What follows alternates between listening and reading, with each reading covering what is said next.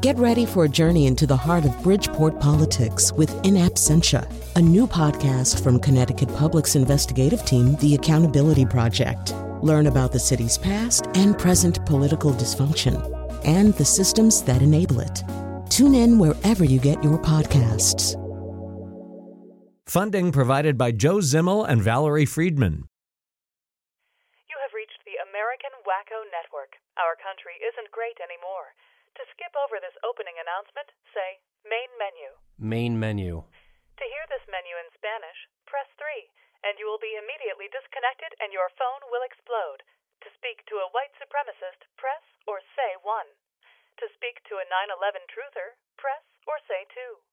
To speak to an Obama birther, press or say 4. To speak to a rabid nativist, press or say 5. For information about the Sovereign Citizens Movement, press or say 6. For all other paranoid inquiries, press or... 6. Oh, is that the Sovereign Citizens one? We don't really have anyone manning that line yet. It's so new. Wait, I thought you were a computer system. No, we just make it sound that way. Computerized communication allows the government to control your reproductive system. Don't I know it? Well, the sovereign citizens are the ones who don't have to pay taxes or speeding tickets, and they can shoot representatives of the government. I met some at the Trump rally last... Oh, Mr. Trump, isn't he nice? He's done so much for us. It used to be my family wouldn't have me home for the holidays because I am an anti-Semite. Now they've got Dancing with the Swastikas on TLC. We can thank future Vice President Duggar for that. And Mr. Trump. It used to be you could lose your job just for hating people of color. One racist rant and you were off to human resources. Hey, I'm getting off work in an hour. Want to get some beers and go to face an Obama statue? Oh, you bet I do. The rest of you say or press 7 to listen to the nose. And now he's horrified by the way Ted Cruz has drifted to the left. Colin McEnroe. It just sort of seems that way, actually. You know, it just seems like Ted is so much more moderate than he used to be. But I don't think he's really moved all that much. Well, there is a religious war going on in our country for the soul of America. It is a cultural war as critical to the kind of nation we will one day be as was the Cold War itself. Now, those words were spoken in 1992 by Pat Buchanan in his famous Culture Wars speech at the 1992 Republican National Convention. Buchanan had a laundry list of road signs pointing to a national demise: radical feminists, environmental extremists, gay rights, women in combat units, abortion on demand, discrimination against religious schools. The speech at the time seemed over the top. Molly Ivins famously said it probably sounded better in the original German. Even in 1992, with many lessons yet to be learned, the bulk of the Republican Party seemed to know it couldn't run a national election on extremist rhetoric, and that standing behind Buchanan was a freaky collection of neo-Confederates, anti-government conspiracy theorists, nativist gold standard cranks, and things best left under the rocks of their choice. In a new essay in The New Yorker, Evan Osnos writes that Donald Trump has metaphorically tugged on the great American bedspread so that its lunatic fringe could rise up above the dust bunnies on the floor and join the rest of us on the mattress. Osnos writes, when Trump leaped into the head of the Republican field, he delivered the appearance of legitimacy to a moral vision once confined to the fevered fringe, elevating fantasies from the message boards and campgrounds to the center stage of American life. In doing so, he pulled America into a current that is coursing through other Western democracies, Britain, France, Spain, Greece, Scandinavia, where xenophobic national parties have emerged since the 2008 economic crisis to besiege middle ground politicians. Today on The Nose, we'll talk about what happens when that big tent opens its flaps to ultra-conservatives, doomsday preppers, white supremacists, and sovereign nation loonies. What happens, in other words, when the side stream merges with the mainstream? That should lead us neatly into a conversation about the heart-wrenching Aylan Kurdi photo, which has the potential to grab our collective lapels and get us thinking and feeling about Syrian refugees with a fervor we seem to reserve for slain lions and euthanized bears. As with Vietnam, Abu Ghraib, and Tiananmen Square, we're reminded of the power of the image. but not everybody likes the way it gets used. And lastly, there's no escaping this week without a nod toward Deflategate. I confess I don't have a keen cultural take on that one, but I know one or all of our panelists will. Who are our panelists? Writer and critic Rand Richards Cooper, from TheaterWorks, Tanisha Dugan, and from Trinity College, Professor Luis Figueroa. So we are going to start with this notion from Evan Osnos' much discussed piece. He was actually on Fresh Air with Terry Gross yesterday about this kind of idea that what we're really seeing here is the legitimization of a whole bunch of people who were at one time delegitimized, who one time stood outside the boundary, the pale that divides reasonable discourse from unreasonable discourse. Of course, everybody draws that line in their own specific place, and some might argue that that line never existed. Luis, how does it seem to you? I mean, is this a shift? Are these people actually being allowed into the main tent? Yes, what happens is that the discourse that Trump decided to grab really brought these people into a situation where they feel that they are more mainstream than they used to be. Mm-hmm. One of the things in the Osnos article that I noticed right away was when one of the white supremacists says that originally they believed they saw Trump as, quote, a Jew lover, but now they see him as someone who is doing a hostile takeover of the Republican Party. And at one of the events that the Osnos attended, people were were saying that Trump, we are all Trump now, and Trump is us. So what that is gave that opening. Now we can talk about how that opening happened or whatever, but these views, I would say there's another problem, which is the views that some people espouse openly, whether it's online or in person, and the views that some people have that they would normally do not voice, but that makes them candidates for being attracted to the kind of speech that the white nationalists have or that Trump is presenting in the discourse today. So Tanisha, I said, everybody draws the line a different way. I'm wondering, do you feel? I mean, one thing that's sort of one of the kind of banality of evil moments that's in the Evan Osnos piece. At one point, he watches, I think, the debate with a bunch of young, for want of a better word, fascists. Right? One of them's drinking out of a coffee cup with a swastika on it, and they're reacting not so much to the letter of what he says, but also to what they hear. And they're basically saying, well, yeah, he's talking to us. Yeah, he's not really quite saying it, but he's saying what we believe. We should have European preferences on immigration. He's kind of saying that, but not really. But that raises the question, does this stuff all get communicated all the time, in a dog whistle way? I think so, and I think we're all guilty of a bit of a tribalism. I'd be lying if I didn't say that the current discourse has pushed me towards a sort of separatist thinking in a way that I honestly was surprised by experiencing within myself. You mean you're talking about sort of the last year or so? Yeah. In Black America. Exactly. And so I kind of understand why the landscape is as it is, because we're all sort of trying to stake our claim on what America means to us. And Trump is absolutely a part of that discourse that says America is white and America is European, and we need to protect that value of America. And my liberal self is like, no, of course not. We're a patchwork of a lot of different things. And then my 33-year-old self says, well, perhaps staking my flag in the sand and being clear on what culture I represent in the American fabric is equally as important or even more important in pushing the culture and the conversation forward. Yeah, Rand, I'm wondering what you think about this. One question that I find myself asking is, one thing about Trump is that he's not polite. And so there's a whole bunch of things that polite people may actually believe that they don't say. And he's less polite, so he's saying those things. And I wonder whether it's that or whether it's really that he has, as Osnos is. Did you buy Osnos' argument, basically, that he's creating some space for these people to be part of, to be not shunned the way they probably should be? Well, I'd say a couple of things about that. One way to view Trump, and one thing that's beguiling about Trump for cultural criticism is that he's a recurring phenomenon. And it's pointed out in the piece, well, It's like asking American Pharaoh, why does he run? Well, that's what Donald Trump does. He runs.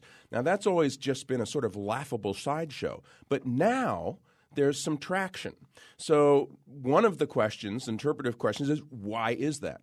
Now, it's easy enough to write off Trump as a clown, as the apotheosis of entertainment as politics, or simply the way some conservative columnists like George Will do, as, oh, this is the coarsening of public discourse and the ruination of the Republican Party. But this piece by Evan Osnos, which I really recommend to anyone, is terrific because it forces you, when you read it, to make a kind of interpretive choice about the significance of what Trump is doing. Now, we all know there has for a long time been a small fringe population of survivalist, apocalyptic, right-wing, racist Americans. The notion in this piece is that Trump, of all unlikely people, may be building an effective bridge to them. Now, it's pointed out that we're only talking about, at most, he has 18% right now, and that's probably wildly inflated, of the Republican Party, of Republican people who are going to vote in primaries.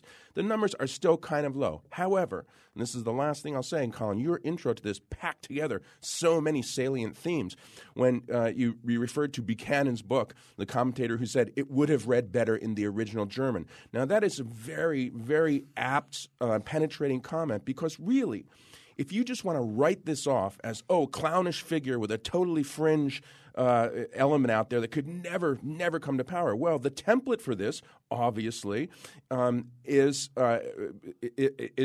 Germany in the 1930s, a laughable, clownish candidate written off by the mainstream, a bunch of paranoid and embattled right-wingers with their own sacred text. All these people in Osnos' book had read Buchanan's book, The Death of the West. There was a figure in 1930s in Germany named Houston Stewart Chamberlain, and he wrote a book called The Structure of the 19th Century. He was an English-born German. He was famous in Germany in the 1930s because he presented a racialist, frankly, a racist text of the development of then modern Europe. And he became a famous figure.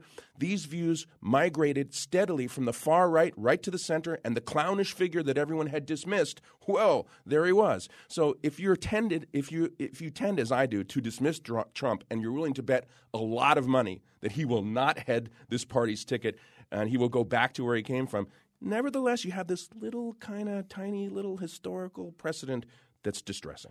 I think that's where I come from in this, too, that the cult of personality and the climate is absolutely perfect for him to slide in a way that most of us may think, it'll never happen. I actually think he's in the perfect position to not just, fringe folk, but there are some regular old liberal whites that I come across that every now and then express some opinions that do sound an awful close to what he is trying to say. Well, by the way, just hold your thought for 2 seconds as we go along here. If you want to chime in, 860-275-7266. That's 860-275-7266. And you may also tweet at us at WNPR. Colin, go ahead, Luis. I was going to say, to pick up on the comments that you have made from the introductory text from Colin and Ryan and Knisha, two things quick, is that, first of all, I have been for the last, pretty much like 2 months, really being irritated at the number of commentators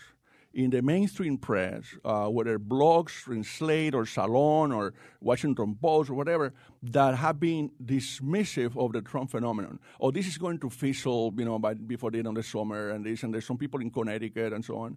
And yet we're not noticing what was happening, because they seem to be sort of like wishful thinking, wishing him away, instead of paying attention to what was really happening. I think that, not surprisingly, the group that seemed to be paying more attention carefully what was going on were Latinos, because of the way he started. And so on social media, the discussions about Trump and trying to analyze the Trump phenomenon happen among Latino scholars, activists, other people on Facebook, Twitter, and so on, far more deeply earlier than with the mainstream press. And so I just want to say we have to take it seriously for another reason. Following up on what Tanisha's last comment, I was not that old, not that young, really, to say that when Reagan emerged in the 1960s, and, when he challenged Ford in 1976, a lot of people thought that Reagan was an extremist, that he was like very close to the John Birch Society or something like that.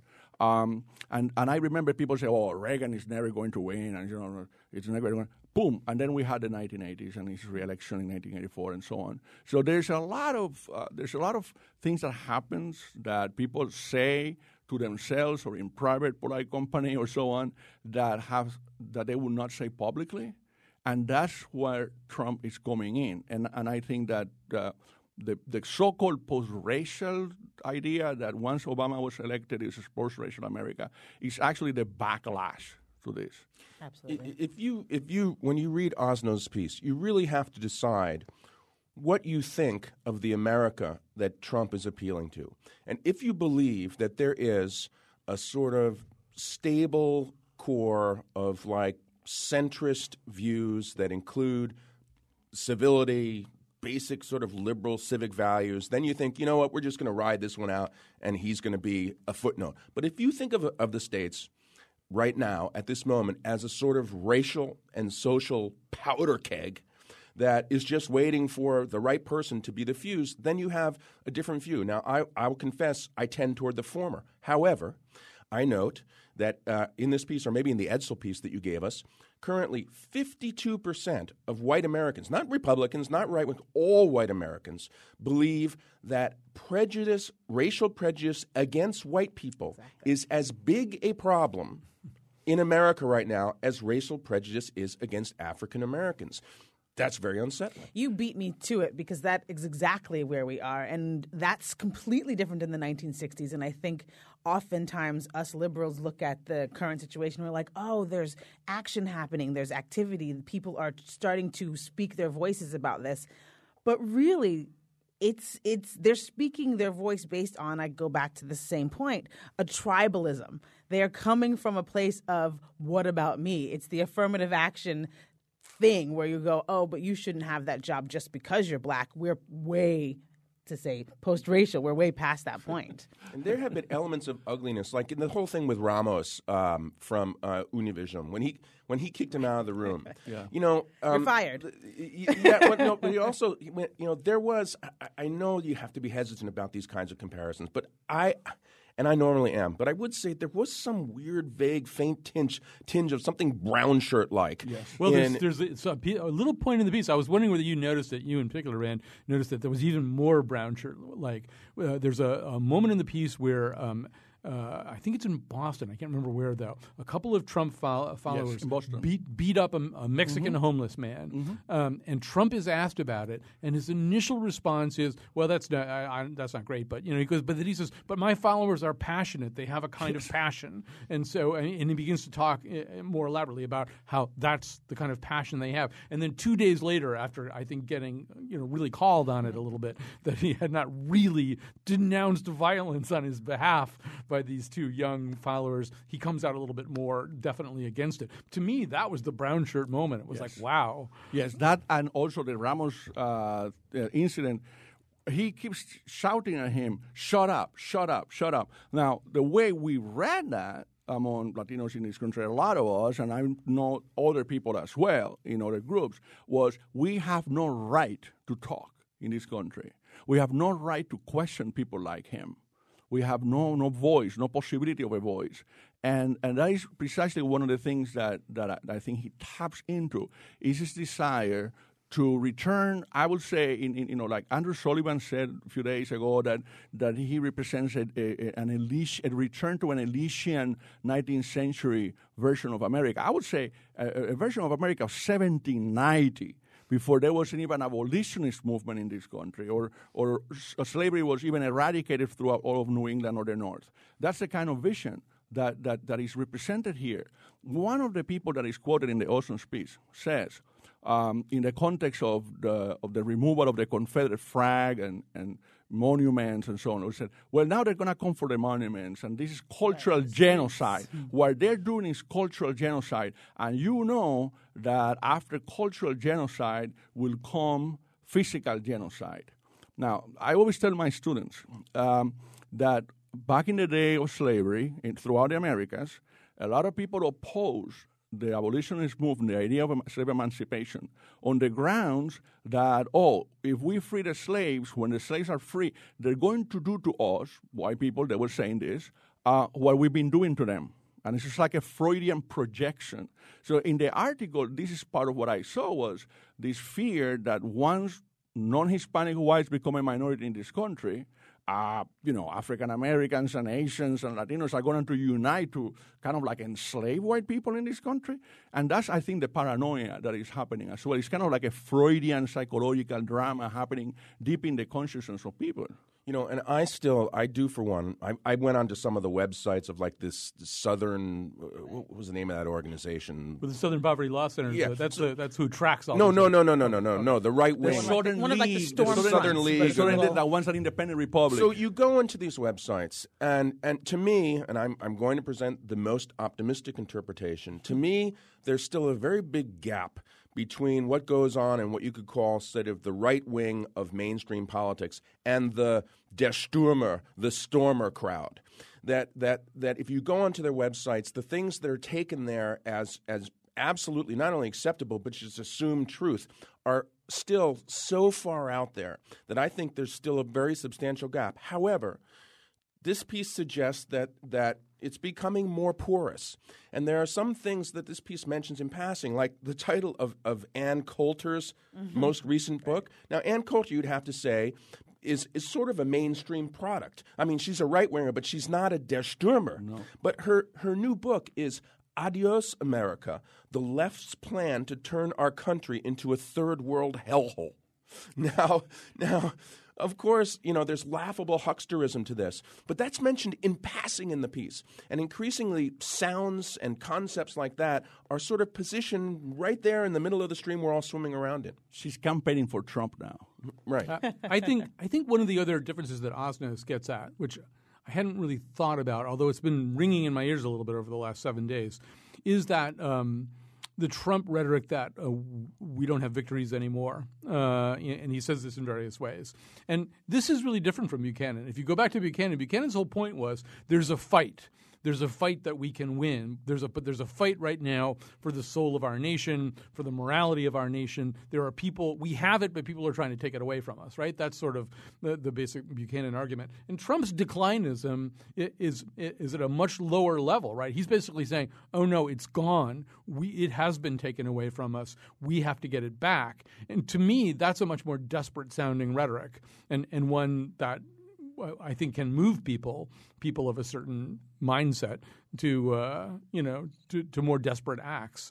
And I don't know if I've ever heard anybody run on such a low level of declinism. I'm trying to think of a candidate ever did that before. Yeah, probably not, but I think it all mirrors the script of reality television, which is where he comes from and why he's able to have that conversation or lack of with Ramos. And it feels very much like a show of The Apprentice. It is very much the end of The Apprentice. You're fired, goodbye, and move on. That is how Which is a really bizarre dimension to all of this, right? I mean, but that is how the dimension in which he exists. Like, does that mean that we're all who are consuming this living in some bizarre twilight world between the fake and the real, or is it functionally a way for him to sort of get away with things because he can do it with this sort of showman smile and sort of the vulgarian entertainer that allows him actually to put things on the table that someone else wouldn't? I find, Tanisha, what you just said is a sort of underattended to and crucial element of this, like the whole bizarre showmanship reality TV aspect of it. I don't know what to make of that. But let's not forget here too that the largest audience watching any news channel in this country watches a channel that is fake news for the most part. Right? Fox. You mean The Daily Show? Yeah. I mean, the way Fox interprets things, I like actually to listen to Rush Limbaugh, and I like to sometimes, what is the other name, the other woman, Laura Ingraham. I try to catch up that too on Fox to sort of keep track of what's going on. That is mainstream news media for a lot of people. And that's why the doomsday and the sort of we're not winning narrative take shape, where it holds. I think, that you guys have hit on a really important part about this. If you want to win a battle in American politics, first of all, you've got to get good at whatever the dominant medium is. And Trump is very good at television. He's been doing television for a really long time. He knows how to do it, and he enjoys that part of it. He enjoys being famous. He enjoys a lot of attention. And even in Osnos' piece, there's a part where, he recalls that Trump attacked Mitt Romney for doing and saying a lot of the things that he's doing right now. He said, you're losing the Mexicans, you're losing the Asians, you're losing all these minorities for the Republican Party. So, I don't know that these are beliefs that Trump has that are really bred in the bone. Right. It's more as though he enjoys attention, and he is now, I said this earlier this week, that he's now become this sort of all-purpose cauldron of rage into which anybody can they can dump their own cup of boiling bile into it just to sort of, and he's just there for it. And there's a fair amount of winking that goes, like when he took this pledge that he did this whole riff on the Pledge of Allegiance, he was practically laughing.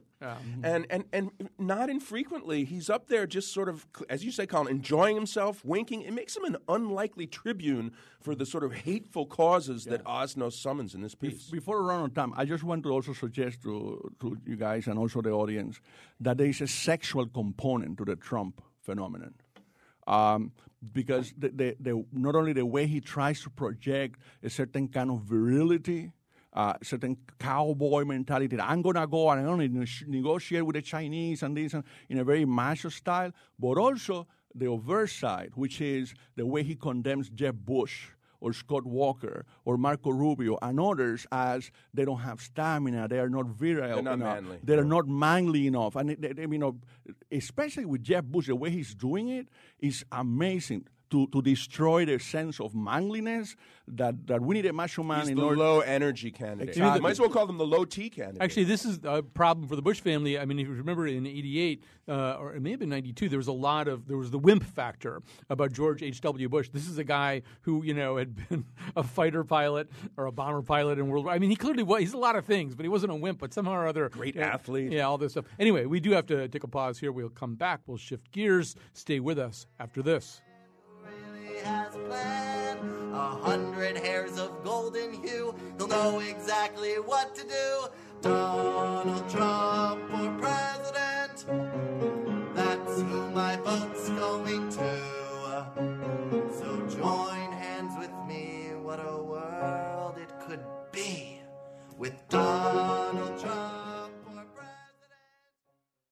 Welcome back to the news. With us, Rand Richards Cooper, Tanisha Dugan, and Luis Figueroa. We're going to shift gears a little bit and talk about something else in the media, but something with kind of a not forced connection, and that is the Syrian refugee crisis and the way in which this one single photo has maybe the potential to galvanize sentiment here in America in a way that it hasn't been so far, a way of sort of getting people to pay attention. You'd think with the magnitude of the crisis we'd be paying attention already, but I don't think we were. But somehow or other, it's no mystery why the picture of Aylan Kurdi, the 3-year-old boy whose body was washed ashore on a beach in Turkey, just the photographs of that tiny body there on the beach are absolutely heartbreaking. But they're also placeholders for just myriad tragedies, many of them involving other children who just didn't happen to get photographed in that kind of a position.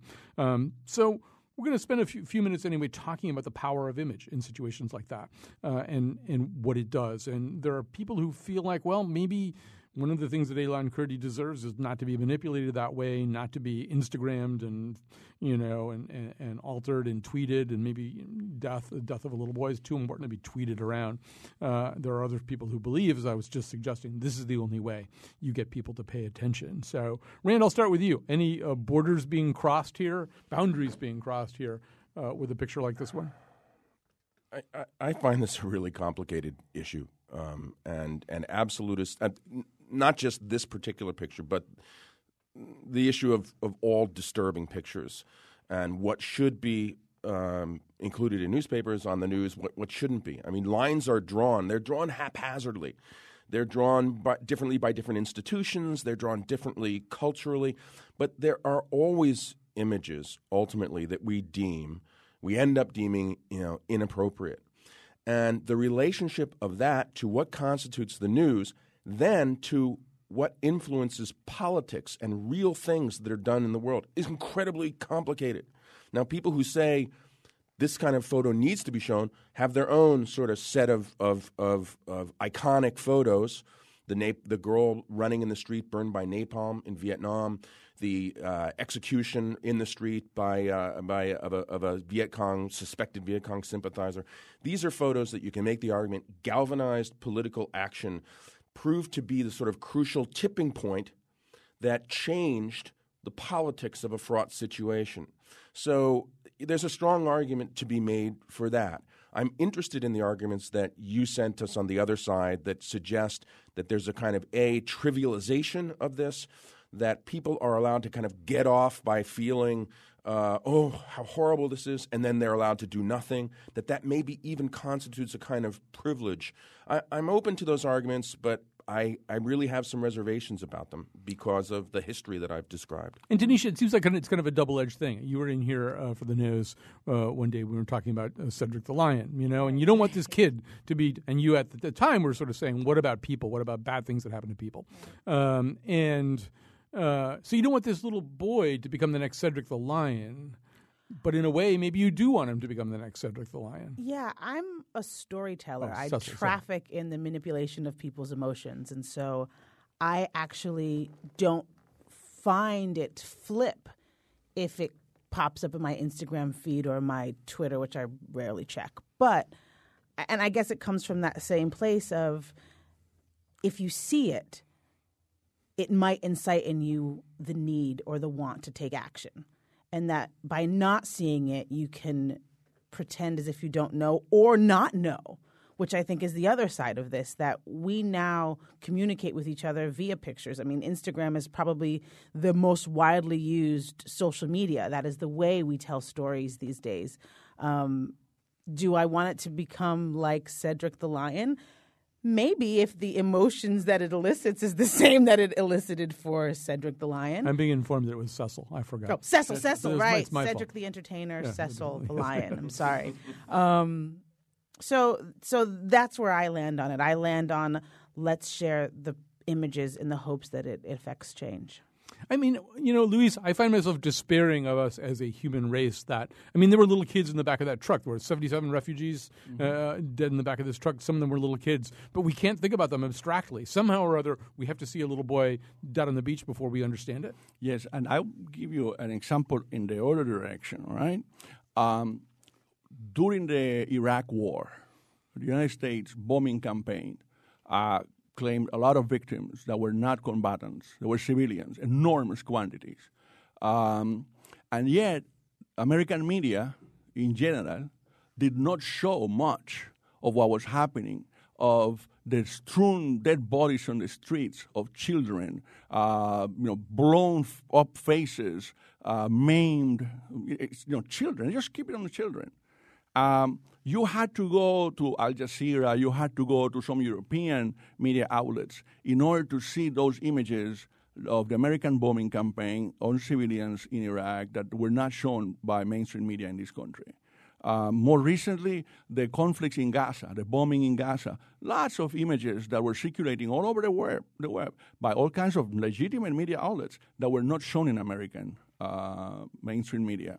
So in those cases, is that the fact that those images were not shown something that contributed to the way people interpreted the war early on, that it took so long for a certain opposition to the war to develop? There was a photo in 2003 of an Iraqi boy who lost both of his arms and I think most of his family to an American bomb. And it really did in some of the ways that you're talking about. And sometimes all it takes is one. We're going to go to a call here in just a second. But also, there is kind of an understanding we have that he who controls the photos can control some of the narrative. So if you'll remember, another thing that was happening back in 2003 was that the Bush administration was not letting photographers come to the Dover Air Force Base. You can't take pictures of the caskets because that makes it too real. So, there is that kind of sense anyway. If you control the photos, you can kind of control some of the narrative. Here's a call from Ellen in Newington who's been patiently waiting to talk about this. Hi, Ellen. Hi, Colin. How are you? Good. Good. Thanks for having me. So what's on your mind? Yeah. Well, my name's Ellen Ballard, and I am the executive director of an organization called Road to Mafraq. We work with Syrian refugees in Jordan. and I actually just returned last week from my latest trip to Jordan. So I guess my perspective on this is, certainly we can kind of debate all day whether or not this image should or should not be shown. But I think the fact of the matter is that it has been shown. And so now how do we respond? Okay, does this image affect change? Can it compel us to impact change? Sure, it can, but, let's talk a little bit about how do we impact that change, and how do we do these images justice once they are shown.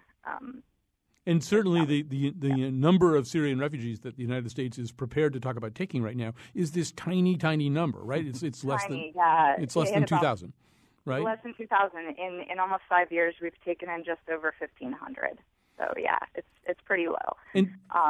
And that, go ahead, sorry. Well, I feel as though, Louise, that kind of circles us back to the conversation we were having before, because this is all a conversation that's going on in Europe. It's a conversation that's going on in the U.S. about refugees, and particularly refugees who aren't, quote unquote, European, as they say.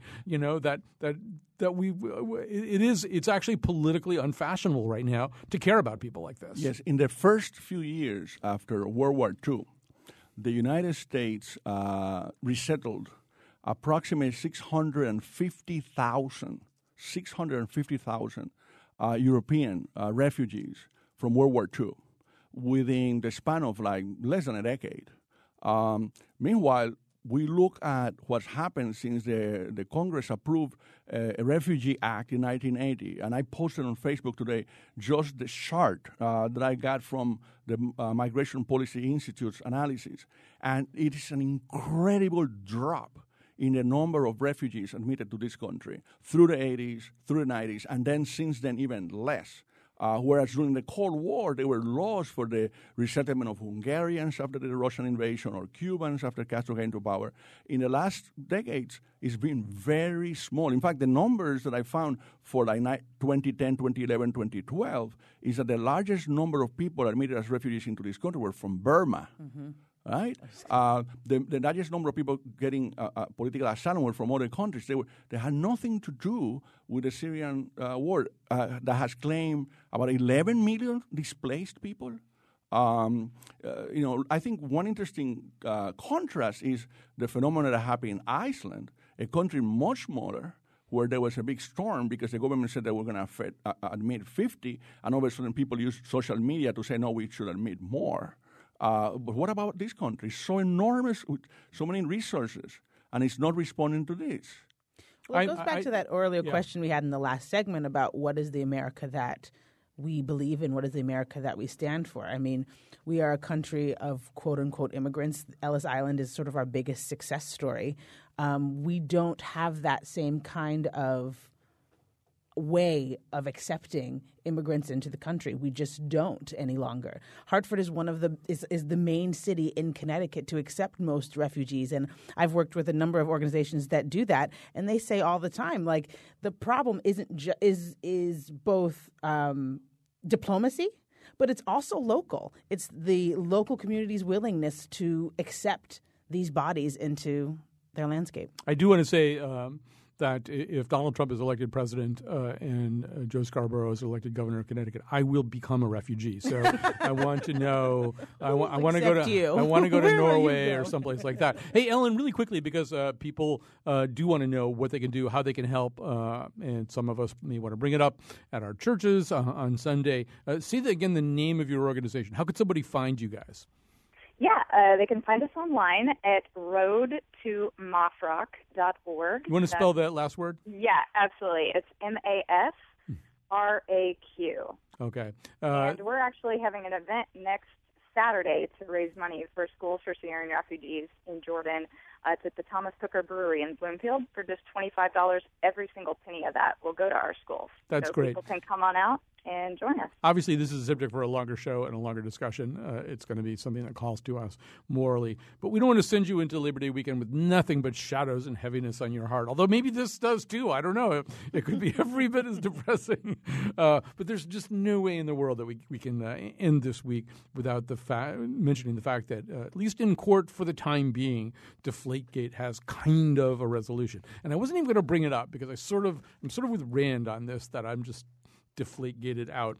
On the other hand, just the minute the news came across, as we are all always kind of emailing for the 2 or 3 days before the show, Tanisha immediately emailed something to the effect that she wasn't particularly thrilled about this. And I thought, well, if Tanisha Dugan has that strong an opinion on it, we should at least mention it. So why aren't you particularly thrilled about it? Well, I guess I chuckled and then recoiled at the judge's response that since he didn't know about his punishment, he should not be punished. And I just thought that was quite hilarious as a mom of a 1-year-old.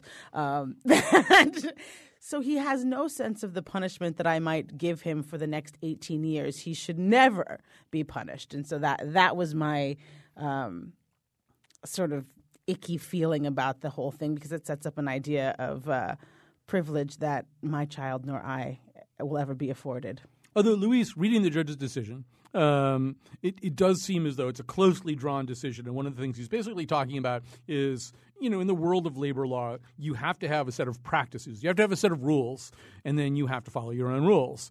And so that's his question. Do you have a set of rules about this? Do you have rules about what happens when somebody is, I think he says, generally aware of some general awareness? Do you have a general awareness of wrongdoing policy? Have you followed it in the past, and are you following it now? And when you look at it that narrowly, he may be kind of on target, if that's the right way to look at it. Yes, I mean, that's the paradoxical situation for me, I will admit, is that from a sports fan person, I'm horrified at this decision. I always compare it to track and field, where you can win the gold medal, but if they find that you doping, so then you have to return it. So if it was up to me, I would forfeit the AFC Championship, and I would forfeit the Super Bowl from New England. But I'm in New England, I shouldn't say that.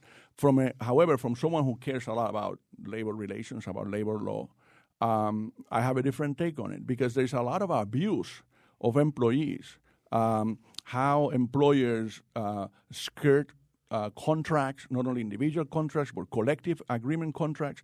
And this is a case of a collective agreement contract, and how a collective agreement contract has been interpreted, the procedures that the NFL has followed and not properly followed. So from that standpoint, I tend to sympathize with Brady because that's something that I care about. That's something that worries me, because we see abuses by employers constantly on a daily basis, and especially now where the unions are so weak. So, Rand, you get the last word.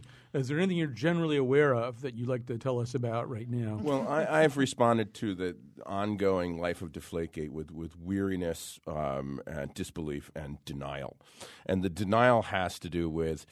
Look, the NFL has a lot on its plate, and I identify sort of appropriate entry points where it will intersect with law and jurisprudence. For instance, in the enormous shadow of dementia and damage and all of the legal sediments that attach to that, the issue of sexual violence and so on. These are sort of, to me, legitimate areas where the sport must necessarily intersect with law. That there would be a judicial ruling following months of action about whether a football was underinflated or not, in games in which were already so lopsided that no under or overinflation of football could conceivably have mattered. I just have built this wall up, and I just have sort of refused to pay any attention. Your memory is serving you wrong for that Super Bowl game, but that's okay. All right, no, she's talking about the 47-5 game in which those balls were used. Yeah. Right. So anyway, we have to stop here. I will quickly say that some of this seems to be directed at Roger Goodell, who some of this is all about telling Roger Goodell that you are not some kind of Vatican City type sovereign state that can do anything it wants to do. So it may have been a little bit more of a slapping down. And there's such glee in those commentaries. Yes, there is. I guess I can appreciate that. Yeah, all right. We have to stop, so we'll have time to endorse. We'll be back. Feel good the next day, it may not. I want to be very familiar with the equipment that I'm using. This is an ISIS. No one's dying, but this is a very important thing, because to me those balls are perfect. I can only speak for myself. I don't want anyone. You know who else needs to be policed a lot more? The guys who make balloon animals at birthday parties. It's a lot easier to make a giraffe with an underinflated balloon, I'm just saying. Today's show was produced by Colin McEnroe and me, Kyone Wolf, with help from Katie Tolarski and Lydia Brown. Our interns are Sarah Flaherty and Amanda Gallagher. Greg Hill appeared in the intro and tweets for us at WNPR Colin. The part of Bill Curry was played by Jim Plunkett. For show pages, articles, and videos of the Faith Middleton Show staff pumping up a pastry shell, visit our website, wnpr.org/Colin. On Tuesday, meet Christopher Shin, a brilliant playwright who grew up in Wethersfield hating this one guy on the radio. And now, back to Colin. It is true. And anyway, Christopher Shin, whose new play is debuting at the Harvard Stage Company, will be with me for an hour. It's going to be, I'll tell you, it's potentially a show unlike any show I've ever done. And I don't say that lightly. Anyway, time for endorsements. I'd like to point out that none of the people in the room here laughed at the balloon animal joke, which I actually thought was funny. But anyway, you can't beg for those laughs, though. So, Luis, what have you got? What are you going to endorse? I got two films that I saw in New York recently. One is the documentary film Best Enemies of the debates between William F. Buckley Jr. and Gore Vidal during the Democratic and Republican conventions in 1968. Best of Enemies. There are two showings left at Real Artways tomorrow, Saturday at 1:20 p.m. and again Sunday at 1:20 p.m. Hopefully there will be other opportunities for you to see this. I strongly recommend it, Best of Enemies. The other film is a German film, Phoenix, that it's about, it's one of the most creative films about the Holocaust that I have seen in quite a long time. The title of the film is Phoenix. I hope it will be playing here in Connecticut soon. I saw it in New York City. If you are near New York or you're going to New York soon, please consider watching it. It's one of the best Holocaust films I've seen in a very long time. Tanisha Dugan, what have you got? Well, I got to go back and endorse Christian on your show on Tuesday because he's an Academy graduate, a Greater Hartford Academy of the Arts graduate. And so I want to endorse at the beginning of the school year that school. They're pretty incredible and clearly bring out some pretty incredible artists. Also, September 12th, next Saturday, is a day of partying in the Greater Hartford area. There's a day party for Heartbeat Ensemble. It's a Downton Abbey meets Scarborough 11 theme. So if you want to get to know the Scarborough 11 folk and support Heartbeat, I recommend you go to Heartbeat's website to purchase tickets for that fundraiser. And then in the evening, my new home, TheaterWorks, is kicking off their 30th season with a house party. You can go to our website, theaterworkshartford.org, and find out about that. But party with me all day long. Bloody Marys in the morning and martinis at night. Served by Carson on Scarborough Street. All right. So, Rand, what have you got? From the Shameless Self-Promotion Department, for the past 2 months, I've been writing a 2 to 3 times a week blog for the magazine that I work for, Commonweal. I write about books, movies, politics, parenting, a whole bunch of topics. So go to Commonweal, COMMONWEAL. You can find my blog there. Now, second thing, on a different order of literary accomplishment, I've been reading some of David Foster Wallace because I watched the movie about him, and I've gone browsing through his work. And I'm going to recommend, for those people who haven't read Wallace or for those who love him, one article. And it's an article that appeared in Gourmet magazine, and it's called Consider the Lobster. And it is nominally a piece in a sort of standard travel and tourism mode that becomes something totally different. It's the only piece ever published in Gourmet with 2,000 words of footnotes, and Wallace fans will appreciate that. So go online, and easy to find, Consider the Lobster. That's a great introduction to David Foster Wallace. One more movie, Meru, which is playing at Real Artways right now. An amazing movie I saw in Great Barrington earlier this year. It is about the climbing of something called the Shark's Fin, this kind of unassailable mountain by this amazing team that goes through these incredible setbacks. It's really about the mentality of these people who want to do this kind of thing. And then the other thing that I think I would endorse, although on a kind of in a muted kind of way, I will endorse, if you're wondering whether or not to go back, and if you didn't see it in the first run, whether to watch on demand or in some other way, Show Me a Hero. This is David Simon, the guy who created The Wire. In my opinion, the greatest thing that's ever been on television, by far the greatest thing that's ever been on television, is The Wire. There's just no way he was going to come up to that level with Show Me a Hero. And it's about a housing battle housing battle in Yonkers, a real, actual, historic housing battle in the 1990s in Yonkers. And that's what it's about. And as such, it doesn't really quite pack the punch of The Wire, but there are amazing performances. And as was the case with The Wire, you are introduced in some cases to some fabulously talented young actors, or maybe not so young actors of color. Most of us saw Idris Elba for the first time on The Wire. There are, amazing performances there. And Catherine Keener also gives just such an un-Catherine Keenery performance that it's worth it on that basis. So it's not as great as The Wire, but you might want to think about this. And it plays into a lot of the Trumpy things we were talking about at the beginning of the show, too. Yeah, yeah, yeah, yeah, yeah. On the radio. See you on the radio. On the radio, baby. You and me talking, laughing down on College and roll. Gracias para llamar al Donald Trump hotline. Oh, really? Para donar, marque 1. They got to Trump, too? Para registrarse para votar, marque 2. That's it. I'm moving to another country. Para trasladarse a otro país, adiós.